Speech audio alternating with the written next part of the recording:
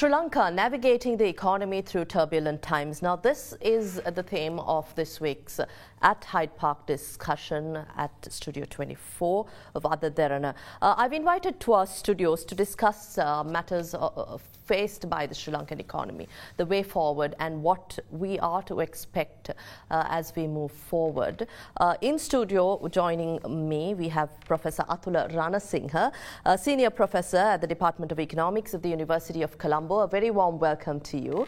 And I've also invited Dr. W.A. Wijewardena, former Deputy Governor of the Central Bank, joining us virtually. A very warm welcome to you, Dr. Wijewardena. Thank you very much, Indeewari, for having me. I think I want to ask two academics and a career central banker, what you think is the state of the economy now? Of course, the government assures that by end 2021, official reserves will remain above $3 billion US. However, there's a lot of concern in terms of Sri Lanka's reserves position, the dollar, the crisis, the rupee scenario, and also the cost of living and other, at large, the macroeconomic situation. What is your understanding and observation? Let's start off there. Okay, thank you very much for inviting me for this television program. Your question is about the current situation of the economy at large. So if I try to interpret in one word, that is a crisis. And this crisis has several phases. We have obviously foreign reserve crisis. We have the fertilizer crisis, we are talking about every day, and about the fuel crisis, gas crisis, food crisis, and also new crisis is coming up, that what we call the governance crisis. Now you can see that. That's an information crisis, obviously. You may remember yesterday, Father Cyril Gamini. Father Cyril Gamini made a statement that there is an attempt to hide the right information. So it's not giving, but that's a systematic, attempt to hide information from the public. So that's a crisis situation. So information crisis coming now, it's on the board. And also we have, I would like to call it institutional crisis. What is the institutional crisis? Now you can see that there are a large number of top level government officers, responsible people, they are either removed or they resign, or they are forced to resign. Starting from the former Governor Central Bank to yesterday, the Secretary to the Agriculture Ministry, all are in a very short time period, and they are prematurely resigned. So that is not a good symptom. I don't want to say that the resignation is a bad practice, but to sudden changes of the top positions time to time on the political motives, it's going to be really a bad situation. And also, you can see that there are strikes are going up, many problems in the workforce, and finally, we also have the fundamental right crisis also coming now. Now you can see that after this gas crisis, now there is a situation, there are victims of this gas crisis, and they cannot get any compensation for that. Even the gas tanks sold to the people, they are in a dangerous situation, they cannot return it. So there is no any sort of rights protect of these people. So that's also a very serious fundamental right crisis. Mm-hmm. Actually, all are related to one. The start, if I try to look at the start of it, the core crisis, that is the, I would call it the reserve crisis or the dollar crisis, because everything is in line with that. So that is basically... Right. So I'd like to turn to Dr. Wijewardena. Now, from a governance crisis to information crisis to institutional crisis as well as fundamental rights crisis. Now, as Professor Athula Ranasinghe points out, it sounds like the country is in a grave crisis. But what is your observation about the country at the moment? Well, Indeewari, I think Athula had very correctly diagnosed all the economic crisis from which Sri Lanka is now suffering today. In fact, the sum total of what he said is that Sri Lanka is in a crisis, but I would like to add an adjective as well as an adverb to that. The adjective is that we are in a deep crisis.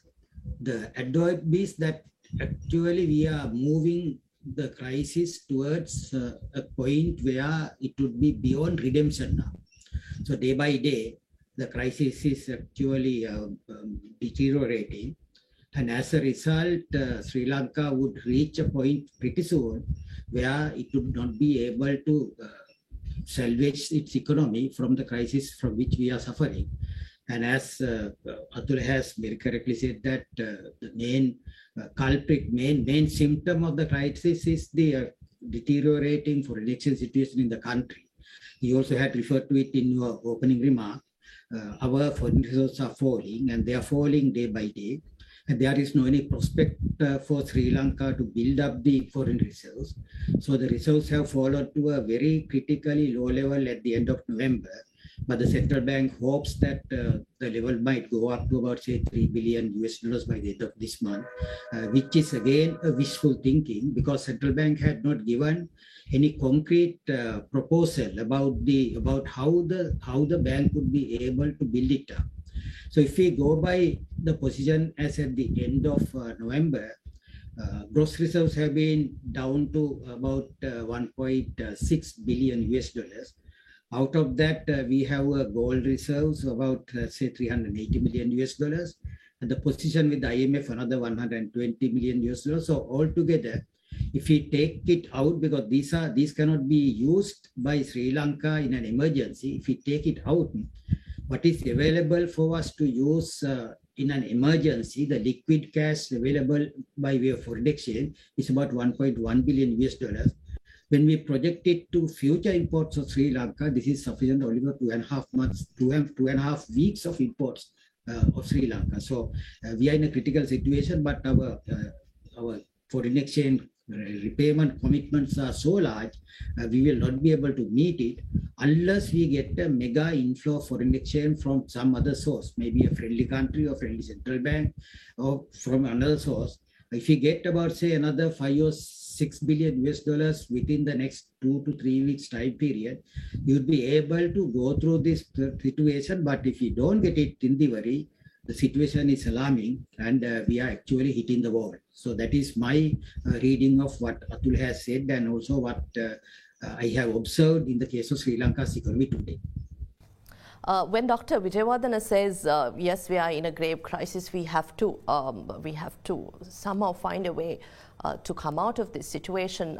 Professor Ranasinghe, now there should be some way that the Sri Lankan economy moves out of this crisis situation. There should be a way. What is your prescription? Well, there are countries which have even deep down in the crisis much more than this, but they have recovered and therefore at least some hope. So the standard solutions to this, as Dr. Wijewardena mentioned, we have to find some money. As he said, that's a $5 billion. Mega investments is one. And then go to the IMF and have some money. But is going to the IMF a real solution? Because the current government believes in a homegrown solution. They believe that there is still space for Sri Lanka to come up with a solution, an economic formula that is more closer to Sri Lanka, a local one.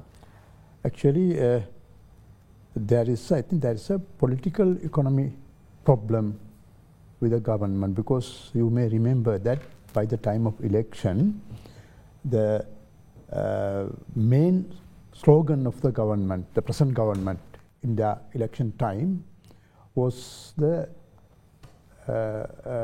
main slogan was the kind of a anti-IMF slogan. So they didn't want to go to IMF. And they raised also the concerns about, even now, yesterday, this morning, I saw Minister Bandula Gunawardena was talking about and also the Governor Central Bank are talking about the consequences, bad consequences of going to IMF. true. We have shrinking government argument, that's to reduce the government activities and the employment, and also various compensations, various subsidy policies, and exchange rate policy, all has to be relaxed if you go with the world of IMF. So there's that cost. But at the same time, the alternatives are either to go to some other commercial borrowings or go for mega projects, mega investments. Now, the question I have is, are we in a sort of a conducive environment to attract mega projects to Sri Lanka? Now you see yesterday, day before yesterday, we just have shocking news about this Fitch rating. There may be something critical about a Fitch rating that we are down in the Fitch rating, but still it is done. Now investors come to Sri Lanka or any other country for that matter, looking at these statistics. If they see that Sri Lanka is in sort of a financial crisis situation according to the Fitch ratings and other international ratings, I have a doubt that whether we can attract people, investors that soon. So that's that challenge. But there is also option. So government has to try it. But the problem is that now, if we go to the IMF, we have to go by their conditions.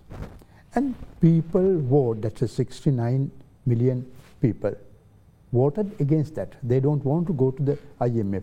That's why they voted for that in this election. So do people like to take that challenge? Do people like to have the exchange rate relaxation, and which definitely boost up the dollar value, maybe at least, I'm sure that more than 50% depreciation would be expected if we just let it free. And do people like that? At the other side of the story is that now there is also a political game behind. Now see, all other political parties in the scene, except JVP, all other parties had been working with IMF, but up to now, apart from few individual parliamentarians, there is no any official statement that we should go to the IMF. So definitely what happened is that if the government go with them, definitely there's another clash that they start criticizing and fighting against government for going for the IMF. So there's a political, right. Government has to, regardless of what party or yes, and JVP also now in a sort of a indifferent situation. Right. Before we continue further, I'd like to turn to Dr. Wijewardena to ask you, is going to the IMF at this stage, you say it's the last resort, but again the same question, the government wants to go look for a homegrown solution. Is that possible? And secondly, Professor Ranasinghe was talking about mega investments, the challenge posed on Sri Lanka in attracting investments. Is it that bad? Is there something we can do to work around the situation to attract investments? At the same time, a market-determined exchange rate. How do you think we can approach this situation? Throughout my career in the central bank, spanning for over about say 4 decades, I have heard this bold statement being pronounced by many politicians that they have a homegrown solution. Unfortunately, today the head of the central bank is telling us that he has a homegrown solution. Finally, what happens is this is like a patient whose ailment is deteriorating day by day, condition is deteriorating day by day, and once the condition has reached a level where you cannot treat him with these homegrown remedies, at that point you decide to go to IMF, and that is exactly what had happened in the past, except in one case in 1971 when Dr. N.M. decided to go to IMF in 1971.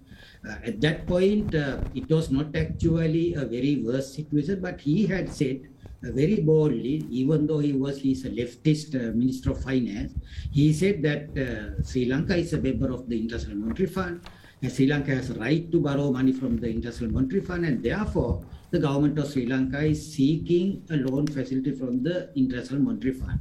So that was the bold statement made by Dr. N.M. in 1971.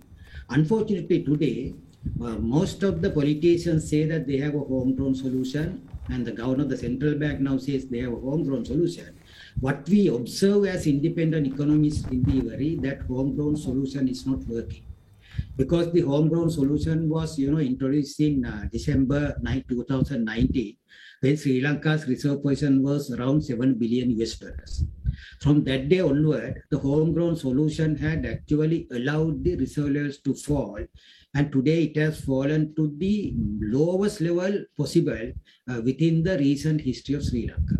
Government really, sorry to interrupt, Dr. Wijewardena, but do you think this, from 2019, there was sufficient space, given the condition? Now the government says with the COVID situation, a pandemic situation, prolonged pandemic situation, and world powers, the entire globe affected by this situation. Do you think the government had sufficient time and space to implement this homegrown solution that we're talking about? Well, in fact, delivery, what the economic policies should be flexible.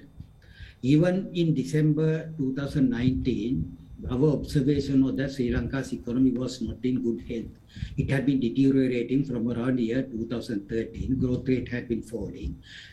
Public debt has been rising. External debt has been rising. Specifically, the money borrowed from the commercial sources has been rising.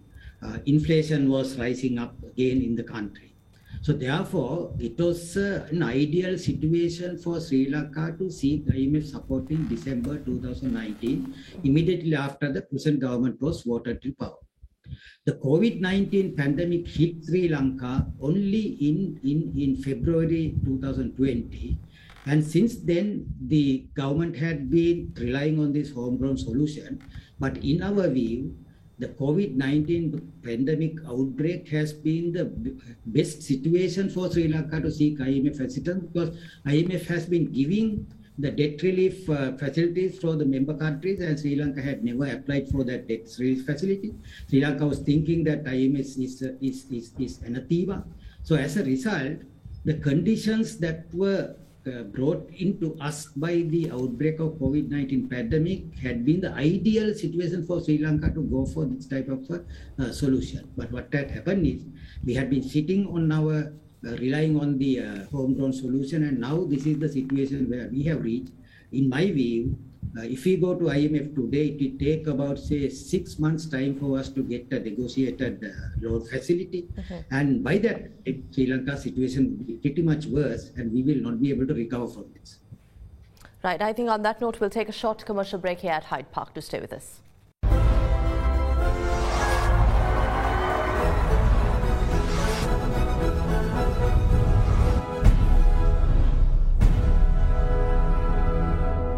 Welcome back. Professor Ranasinghe, I think Dr. Wijewardena was talking about the current situation. What, even if we move in for an IMF program, what the situation will be for Sri Lanka. But really, is it that bad now? I understand that both of you share similar observations, but at the same time, we're moving into a new year, 2022. We're looking ahead after the 18 or 19 months of a pandemic hit period. But at the same time, people are looking for better times.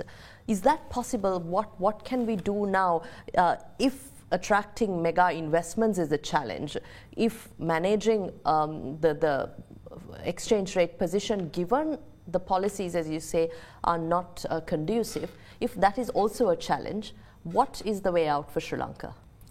I have no short-term solution to this. Because now, as Dr. Wijewardena mentioned, now things are gone worse. So there won't be any short-term solution. As Dr. Wijewardena mentioned, if you go to the IMF, it takes another 6 months to negotiate. Even if you go for a mega projects, there are no investors ready to come to Sri Lanka and give money. There must be another negotiation process. So that takes time. You have to prepare the project reports. There are some project reports with the government, but I don't think that there are investors hurry to come to Sri Lanka at this moment, and therefore there is no any short-term solution. Only what the government can do is, at this moment, is to manage the crisis, giving minimum, because they have given the more than enough shocks to the public now.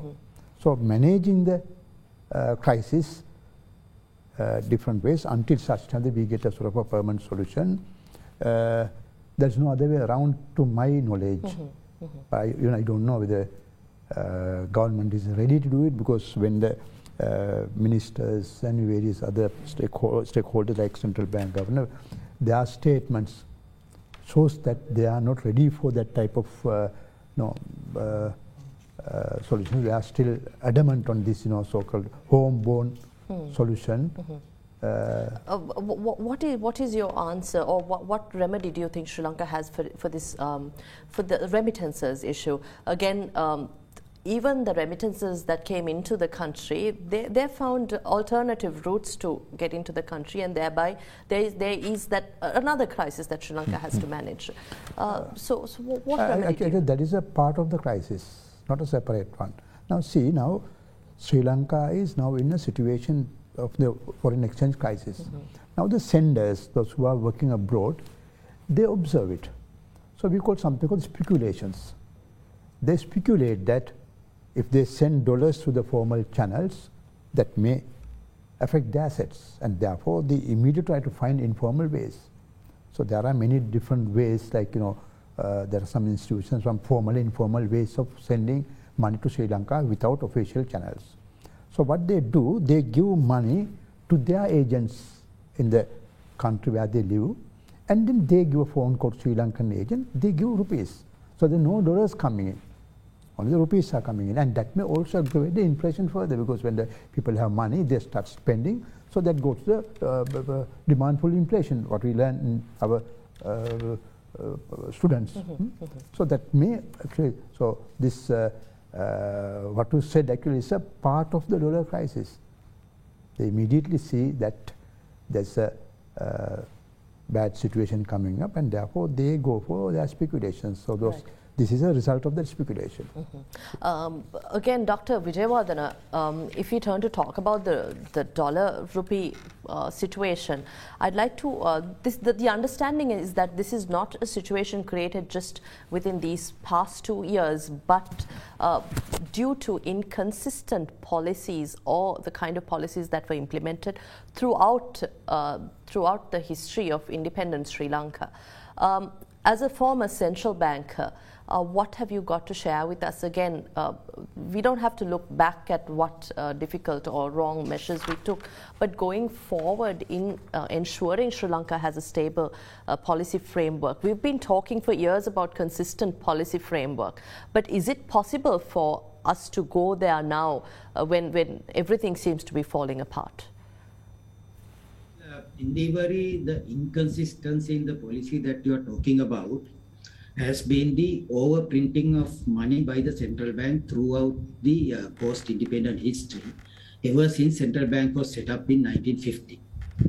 If you allow the money supply of the country to grow at the same rate as the real economic growth, you don't have this problem.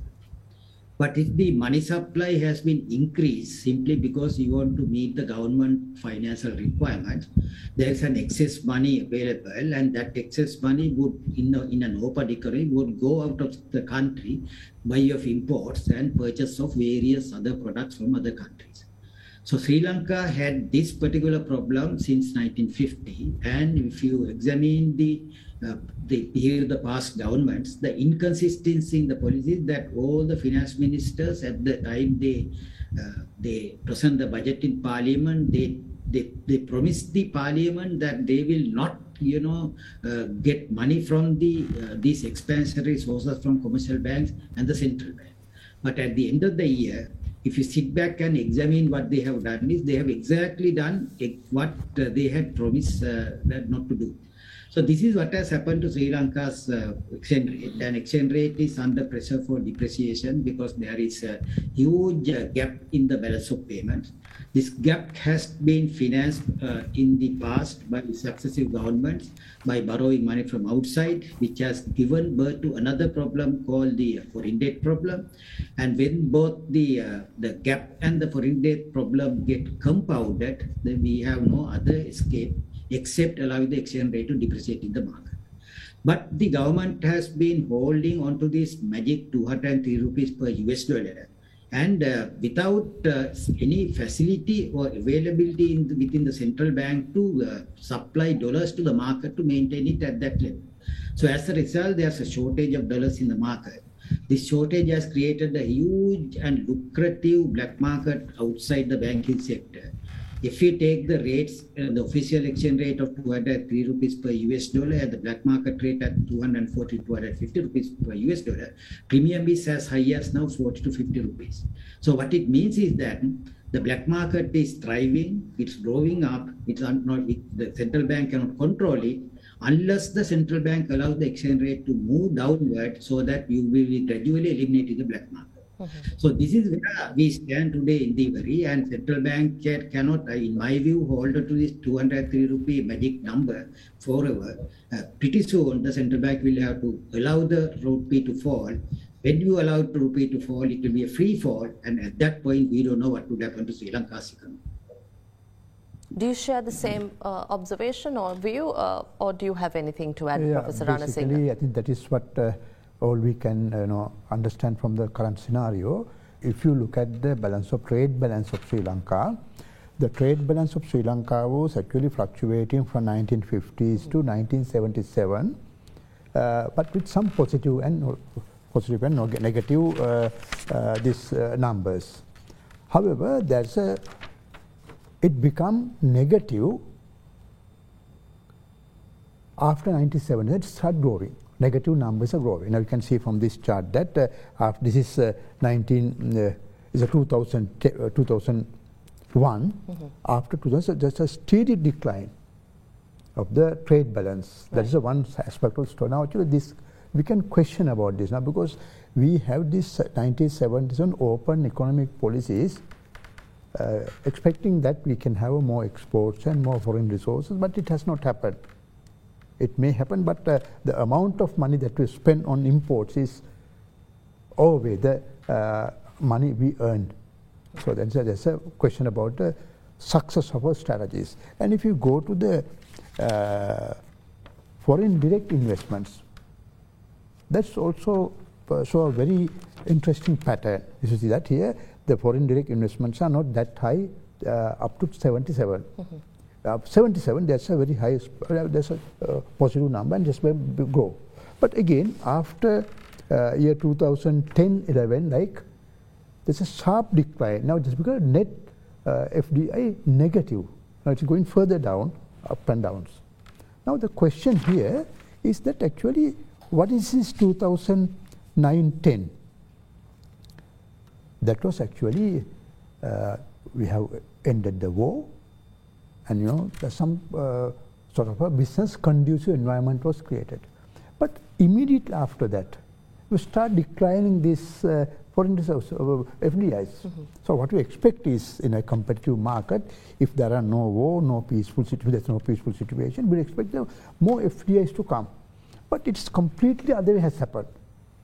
So what is the reason for that? It's the question that we should ask. Actually, we have been trying with various industrial policies time to time, from late Prime Minister Chandrika Bandaranaike's time. We have the import substitution policy, and after 77 we have export-oriented policy.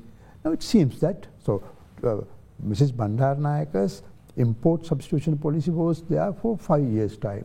At the end of the 5 years' time, when the economy is open, those infant industries protected by the system were not able to compete. So they were completely destroyed. After 77, now we have nearly 50 years, very close to 50 years. Even now, the industrialist seeks the government incentives, various packages, for them to survive. Other than very few large-scale entrepreneurs, all others are heavily relying on the government quotas. Now there's a big question. Why do we have to because when we give the chance to the private sector over a nearly 50 years time to compete in the market, still we are not competing. We are not strong enough to compete. We understand the world trends, but at least we should be able to little better than this. So my reading of this is that just the import substitution or the export-oriented policies are not to blame. We have very bad, sort of a governance system of the country. and also very inconsistent, as Dr. Wijewardena mentioned, very inconsistent monetary and fiscal policies of the country. Those policies have discouraged. And also our competitors like Vietnam, Thailand, even Bangladesh, they win over the race. They were able to attract our investors there, so we lost it, and therefore we are in sort of a very, actually we have seen this foreign exchange, this foreign reserve problem, we start seeing from 97 to gradually going down. We have a few minutes. Okay, so I think that is what we have to understand. So we should have sort of a solid policy. So it is not a problem creator right now, but due to some sort of inconsistent policies of the, I would say, the present government and also subsequent their regimes, we have aggravated that. Dr. Wijewardena, a final few minutes on the show, but I think Professor Athula Ranasinghe did also share his view that there is no short-term remedy to the current situation, and as we also understand, these are policies taken over time, over the past decades and years, that are affecting Sri Lanka now, coupled with what's happening now. But really, what is the short to mid-term solution for Sri Lanka before we wrap up the show? Well, in the short run, Indeewari, we need foreign exchange to meet our foreign exchange commitments. If we take the total commitments that we have within the next 12-month period, in respect of the repayment of external debt and payment of interest, we need about $7.2 billion within the next 12-month period. Then the central bank is, boasting about the increase in the exports without thinking of the rise in the imports. They're actually talking about the gross inflows and not the net inflows. So if we take the entirety of the current account on the balance of payments, that will be actually in deficit by about, say, $5 billion within the next 12-month time period. So we need another 7 plus 5, $12 billion in order to overcome this particular liquidity problem that we are having today. For that purpose, it is necessary Sri Lanka to have this mega type of foreign exchange inflow into the country. For that purpose, what the central bank can do is to get the IMF support first, build up confidence among the foreign investors in Sri Lanka, in the Sri Lanka government's sovereign bonds, and finally to use the short-term facilities that it is seeking after from the friendly central bank in order to go through the current difficult situation. So this is what it has do, but in the long run solution depends on our reforming Sri Lanka's economy, which is a must in the case of an IMF facility, allowing businesses to thrive, and also at the same time getting Sri Lanka linked to the rest of the global economy through an effective supply chain connection. And those are the things that we have to do medium to long term in order to have a permanent solution to this problem. So our short-term one is to get enough foreign exchange to the country in the immediate future. The medium to long-term solution would be getting the Sri Lankan economy to move ahead, move up to the potential economic growth by having the necessary economic reforms in place. So that is what we have to do with the world. Thank you very much for your time. We had with us, joining us virtually, Dr. W.A. Wijewardena, former Deputy Governor of the Central Bank of Sri Lanka. Thank you very much for your time here. And we also had with us Professor Athula Ranasinghe, Senior Professor at the Department of Economics at the University of Colombo. And today we discussed how Sri Lanka can navigate through the current difficult times. We'll see you next week at the same time with another episode at Hyde Park on Ada Derana 24.